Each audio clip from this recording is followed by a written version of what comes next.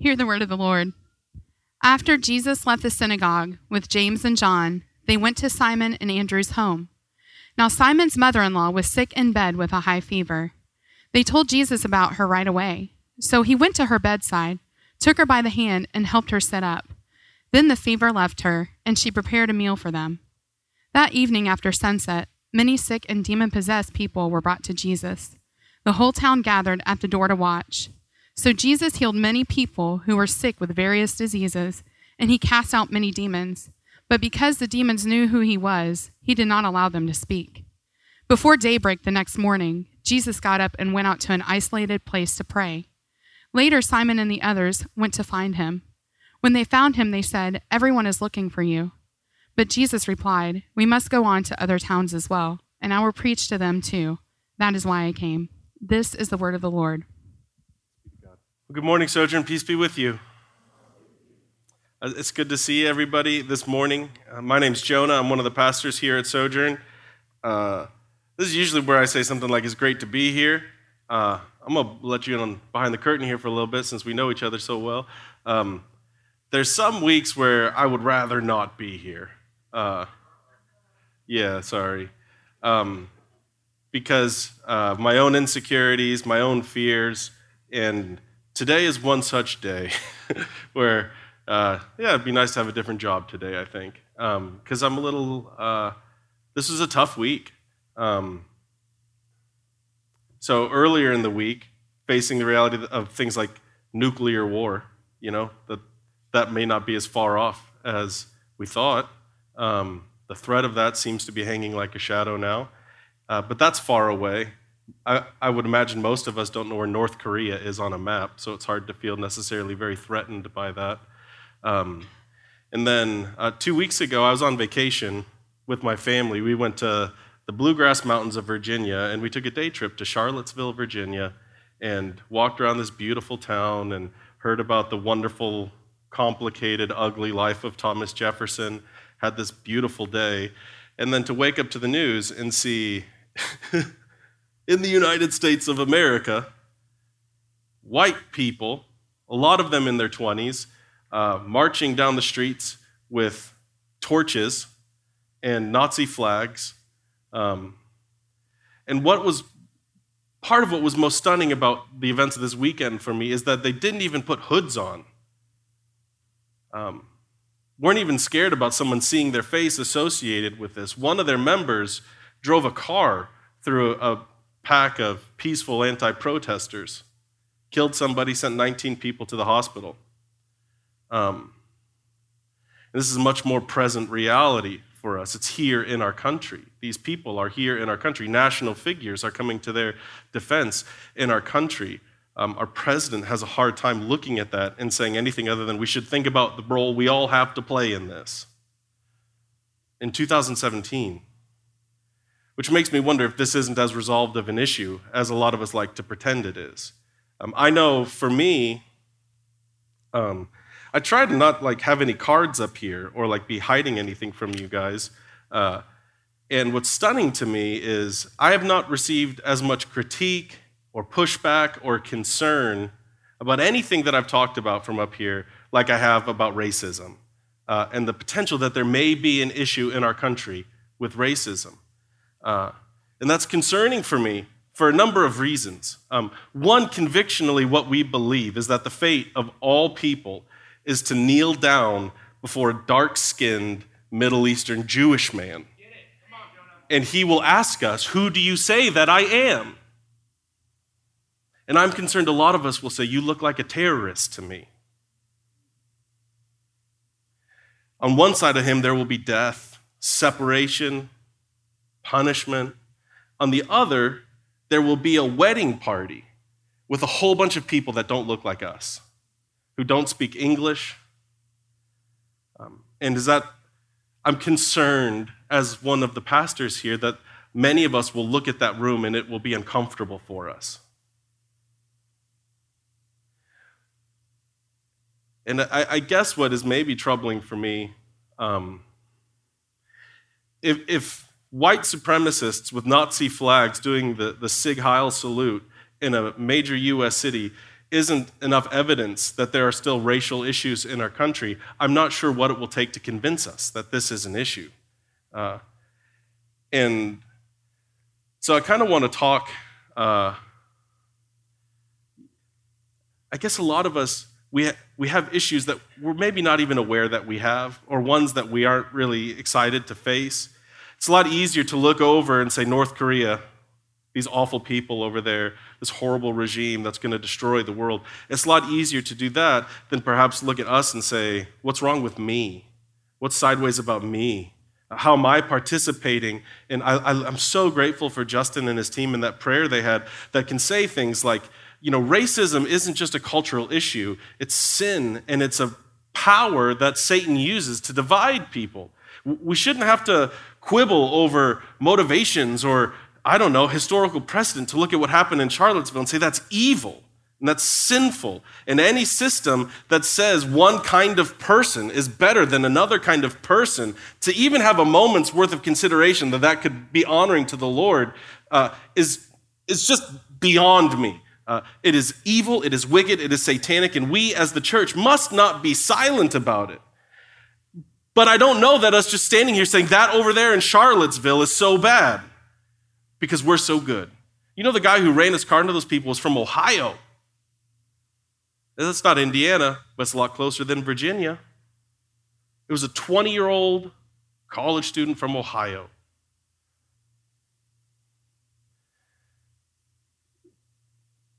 So how do we discover those things? How do we see what's lurking beneath the surface? How do we discover maybe what is the part that I've played, whether intentionally or unintentionally, in perpetuating this kind of system? And I don't have notes on any of the stuff I'm talking about right now, so maybe that explains what your confusion. But one thing that I've been hearing in our church a lot lately is something like, I'm concerned that we're more concerned about race than the gospel, as if these are inseparable issues.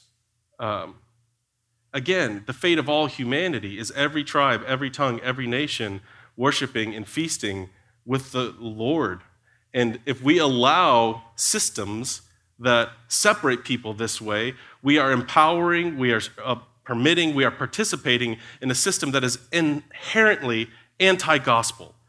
You cannot believe in any kind of racial system and the gospel at the same time. Or as 1 John 1 puts it, anyone who hates their brother walks in darkness. Or as Jesus said, how can you say you love God while you hate your brother? So I want to come at this maybe in a less offensive way, or a less trigger potential way, or whatever, and talk about some of my own journey through therapy. Anybody ever go to therapy? Be quiet. Yeah. By show of silence, who's been through therapy? Right. I have, and I just think you should go, okay? It's like getting your oil changed. Maybe you don't even know what you talk about. Those guys know how to figure you out. And they help you see things that maybe you're not willing to see, or maybe you're too threatened to see. So a few years ago, I began my journey with a counselor. I was pulling somewhere between 50 and 60 hours a week as an intern at Sojourn, which was too much. I was a full-time seminary student, taking anywhere from 18 to 24 credit hours. If you went to seminary, you know what that's like. I was newly married. Surprise, surprise. I wasn't that fun to be married to at the time. It was the first time life was really difficult for me. And I don't mean in terms of suffering or loss, but like the load was too heavy. It felt like it was far too much. I was constantly overwhelmed, constantly exhausted, confused. I was insecure in my marriage. Part of the confusion, too, came from the fact that I was doing all of these things for God, right? I was working so hard at church for God, and I was studying so hard for God. I was failing in my marriage for God, I guess, right? Like, that's one of those things that I didn't really want to think about or talk about. And so, I paid a guy in his 60s, essentially to let me have an emotional breakdown in front of him. And so I just started vomiting all of this stuff at him.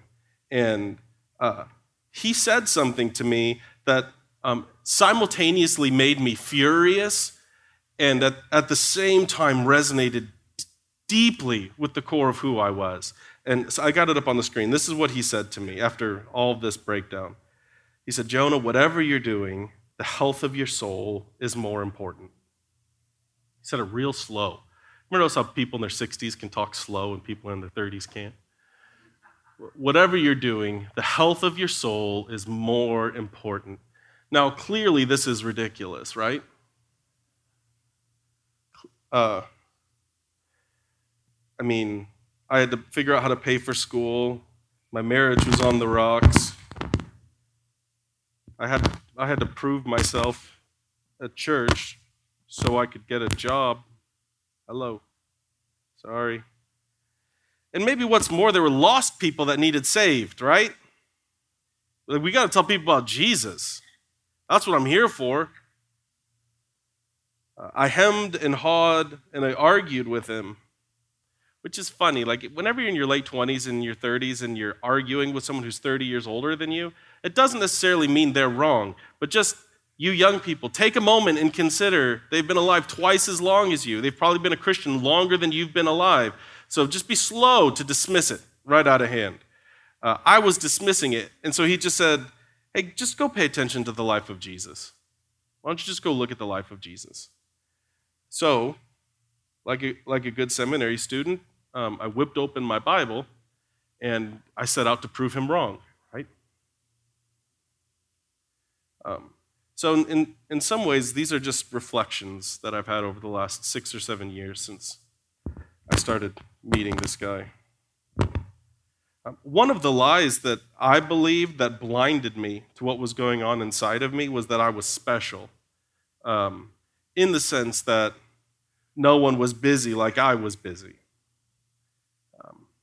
So just, again, remember, I had no children.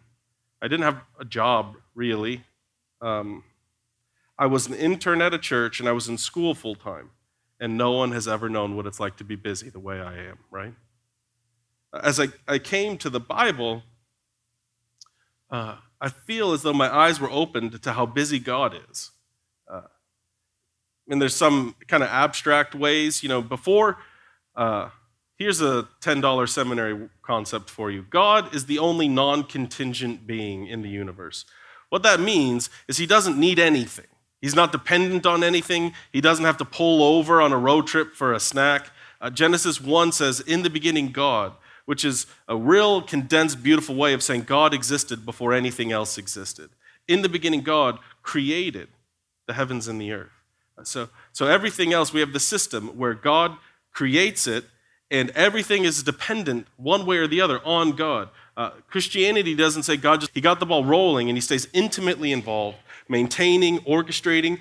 And essentially, the Old Testament is the story of God wooing his people, pursuing them. He's always up to something. He's always orchestrating something. He's always time in the history of humanity, in the history of time, where God has not maintaining molecules or managing the affairs of human beings, modeled rest for us.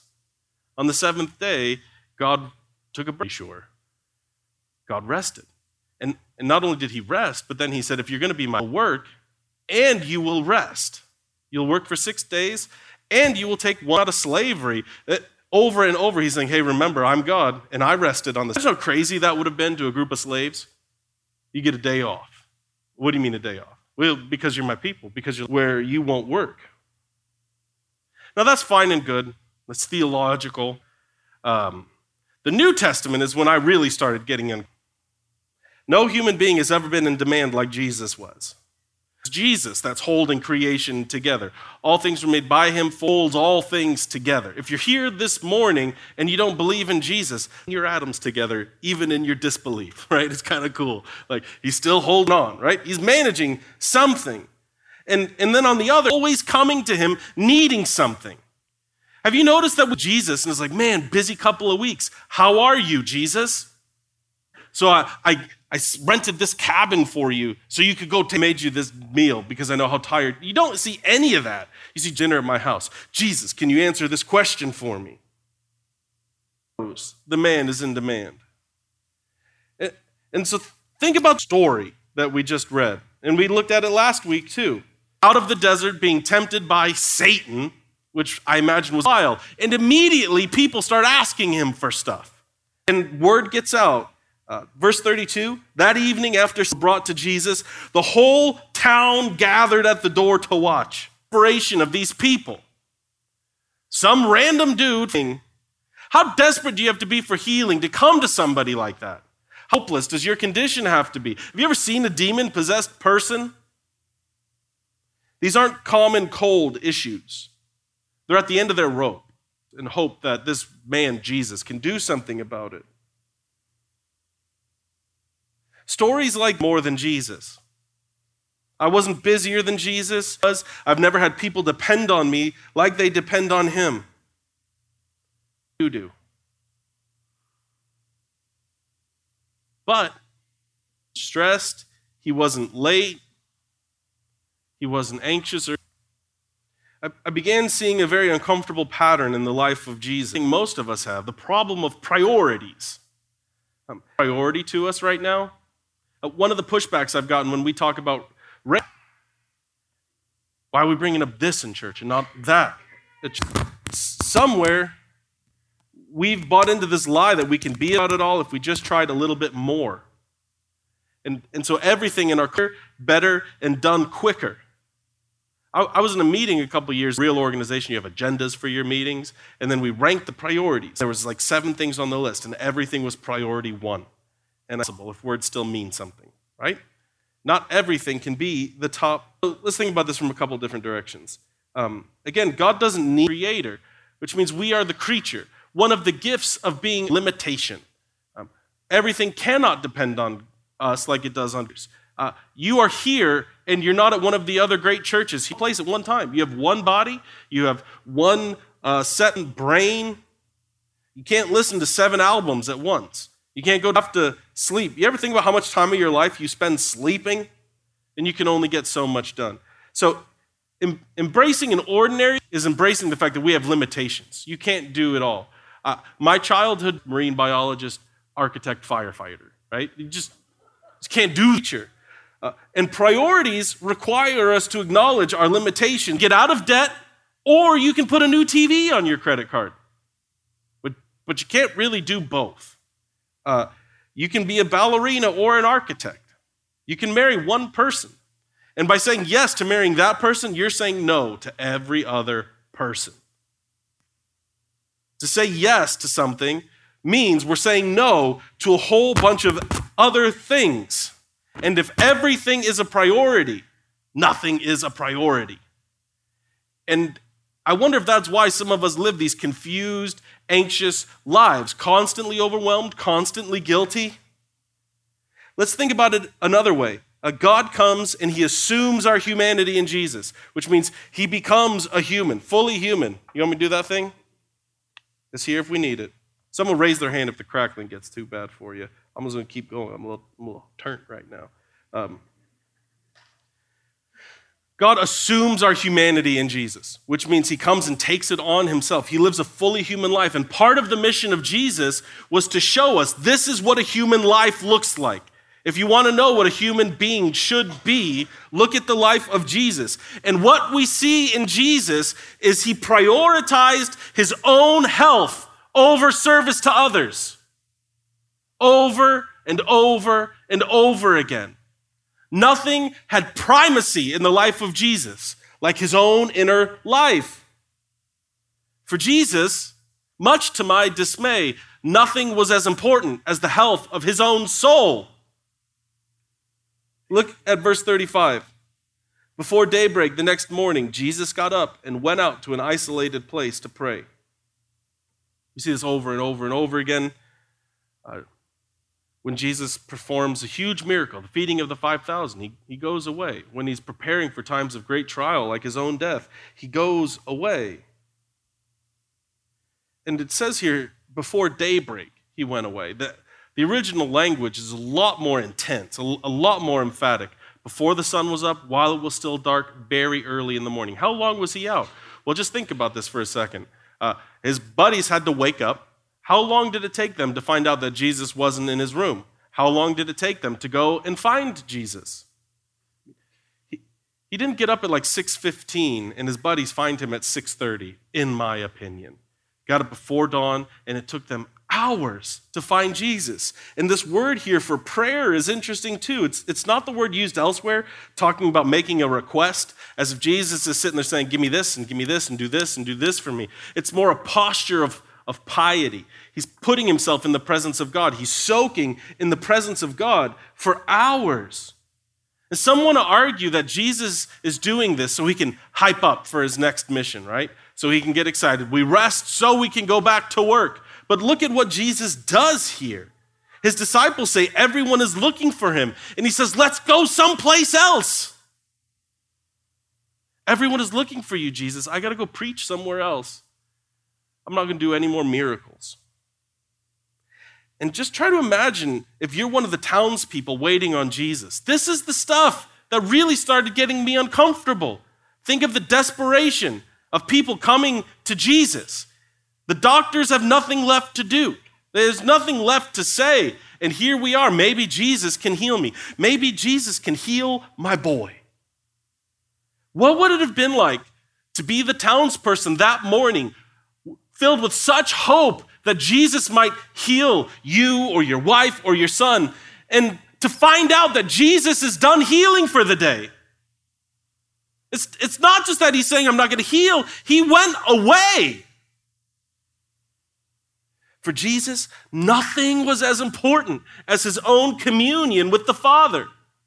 The busier he was, the more he prayed. The busier he was, the more time he spent off by himself. The more people demanded of him, the more he got away. He said yes to prayer, to ordinary means of resting in and enjoying God. And this often meant he said no to the crowds of desperate, needy people. Later in his ministry, Jesus will put it point blank to his disciples. What do you benefit if you gain the whole world but lose your own soul? Is anything worth more than your soul? I remember reading that years ago and hearing the voice of my counselor, and he was kind of laughing at me in my mind. I heard his voice saying, Jonah, whatever you're doing, the health of your soul is more important. It's your most prized possession. All of your life flows from it. What's God's invitation for us? What do we do with something like this?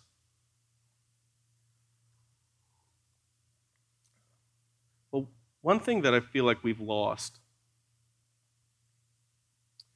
one of the sad consequences of our rejection of ordinary Christianity, seeing the goodness of ordinary everyday life, is that we've forgotten God's mission isn't just about them out there.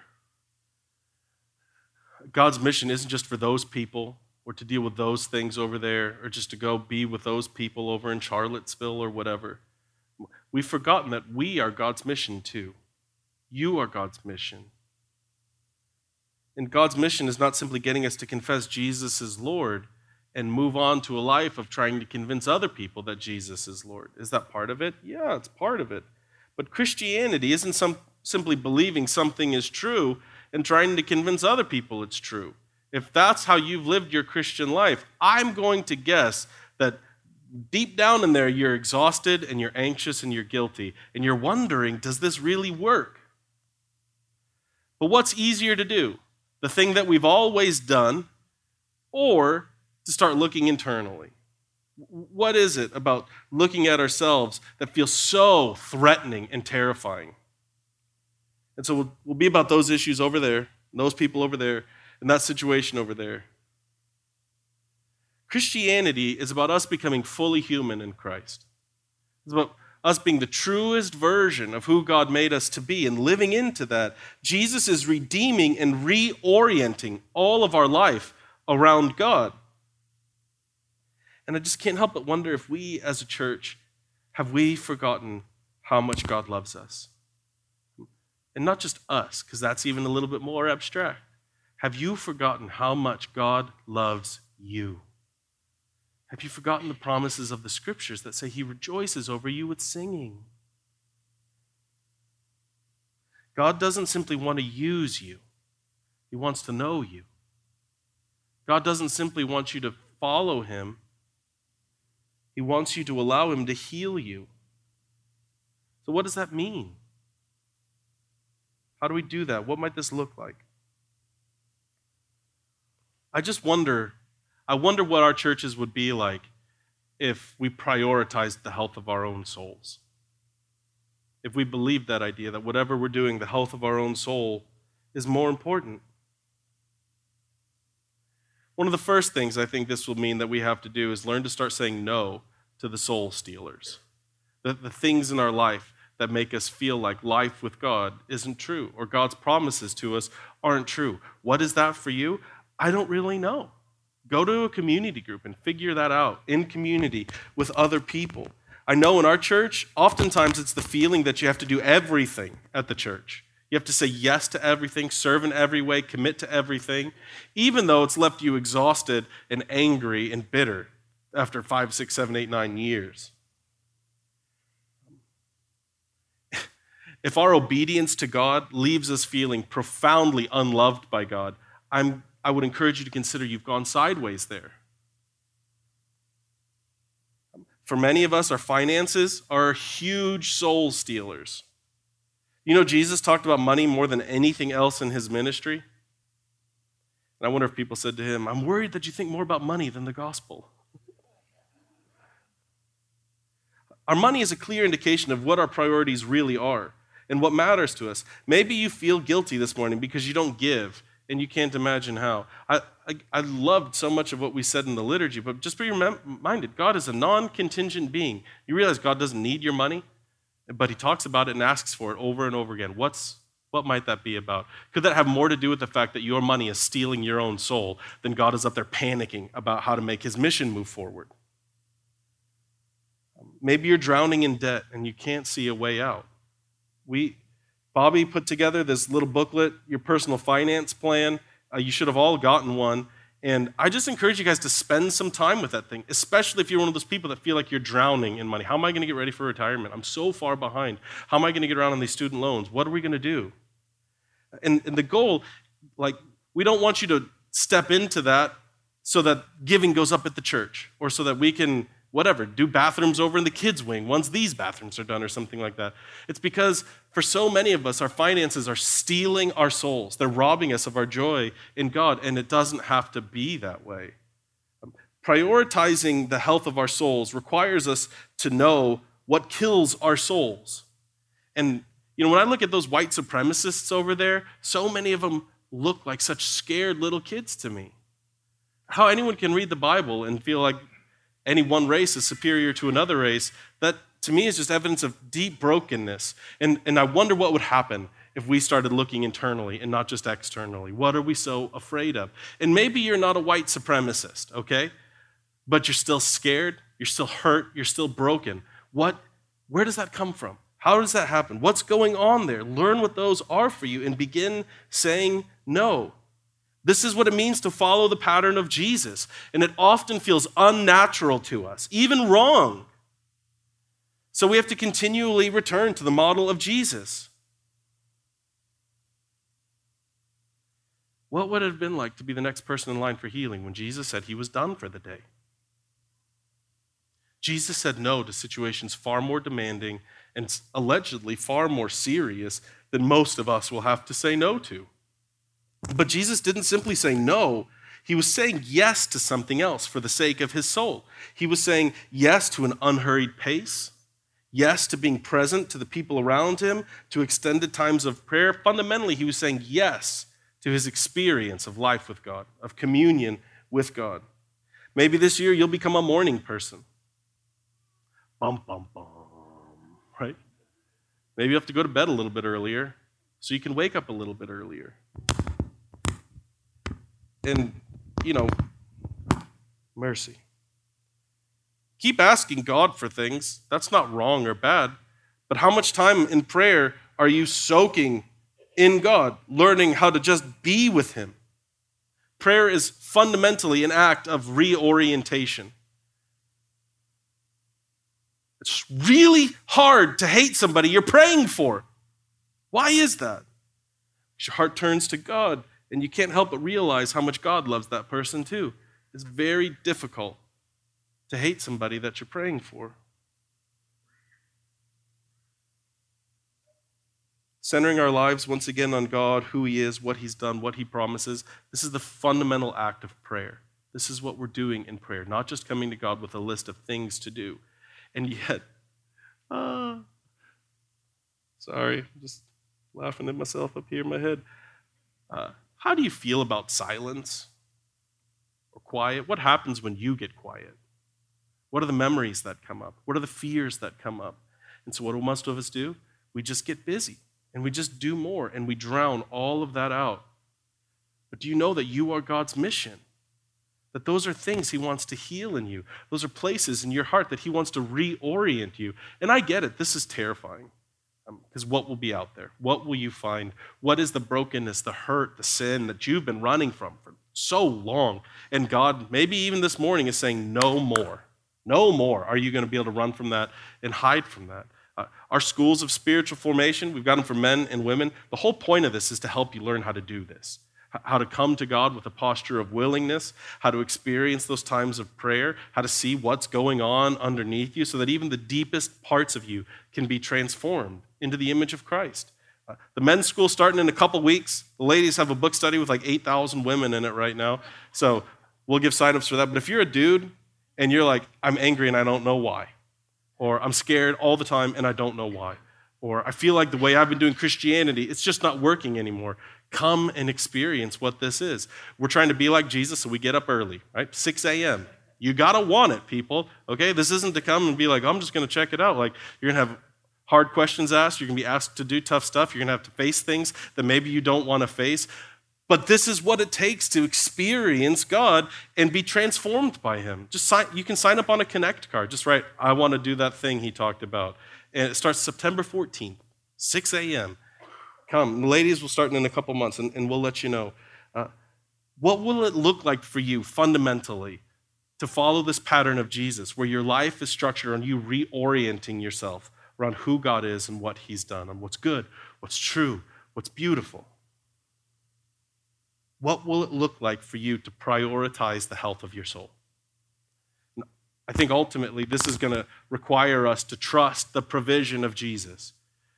When you say no to things, especially good things in the church, it's fundamentally an act of trust that actually God will build His church. When you can't meet a need for a friend, or you just have to realize, I'm a constant disappointment to people because there's only one me, and there's only so much time I have.